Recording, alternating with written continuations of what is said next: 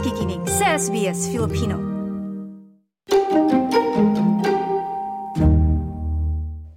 Mataas ang pag-asa ng mga nag-abang sa mga hatid ni Treasurer Jim Chalmers na laman ng unang budget, lalo na tungkol sa edukasyon, aged care, skills shortage at inflation. Positibo naman ang karamihan sa mga naunang reaksyon dito. Pinuri ni Corina Haythorpe ng Australian Education Union ang aniyay malaking investment sa TAFE at public schools na makakatulong na maibsan ang skill shortage ng bansa. Australia is beset by a workforce crisis, and the strategies and funding that's been provided tonight will help alleviate that crisis. We welcome the investment in capital infrastructure.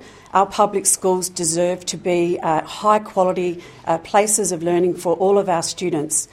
Para naman kay Andrew McKellar ng Australian Chamber of Commerce na nasa tama at praktikal na direksyon ang mga pondong nakalaan para sa mga negosyante o business community. There are a lot of things to like in tonight's budget. I think one of those is that it begins to address the most pressing challenges that face the Australian economy and face the Australian business community. In particular, it takes practical measures and practical steps towards beginning to seriously address the nation's labour and skills crisis. Samantala, kumbinsido si Ian Yates ng isang non-for-profit group na Kota na mahalaga ang ibinahagi ng budget para sa matatandang Australians.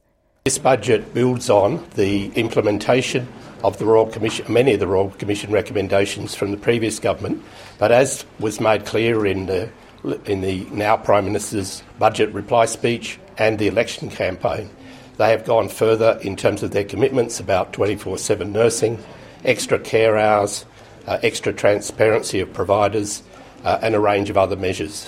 Ayon naman kay PwC Chief Economist Amy Oster na ang inilabas na budget ay makakatulong sa nararanasang problema sa inflation ng bansa. It's working with what the Reserve Bank is trying to do, not against it.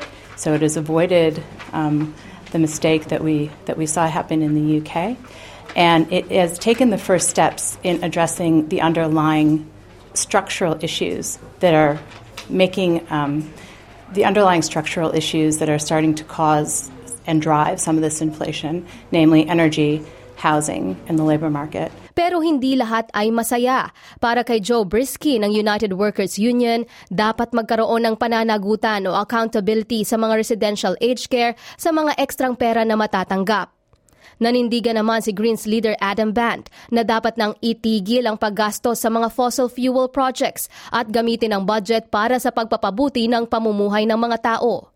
Instead of spending $250 billion on tax cuts for politicians, billionaires and the very wealthy, this budget should have spent that money on free childcare, getting dental and mental health into Medicare, and lifting incomes for people who are doing it toughest. Sinabi ni Tim Costello na kumakatawan sa aid organizations tulad ng Caritas at World Vision na hindi sapat ang budget na inilaan para sa pagtulong ng Australia sa mga mahihirap. Now, $150 million is really small change, and it literally will save lives of women and children in the Horn of Africa. There's been a commitment only of $15 million. It's not our fair share. Habang inilarawan ng CEO ng Australian Industry Group Innes Willox ang budget bilang dokumento na naninimbang ngayong panahon na maraming suliranin sa bansa, ganun din sa labas nito tulad ng inflation, mataas na energy prices at pagbagsak ng household consumption o paggasta ng mga mamamayan. Nakukulangan din umano siya sa mga hakbang ng pamahalaan kaugnay ng budget.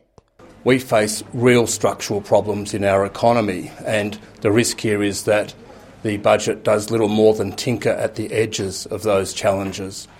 There's much more that could and should have been done.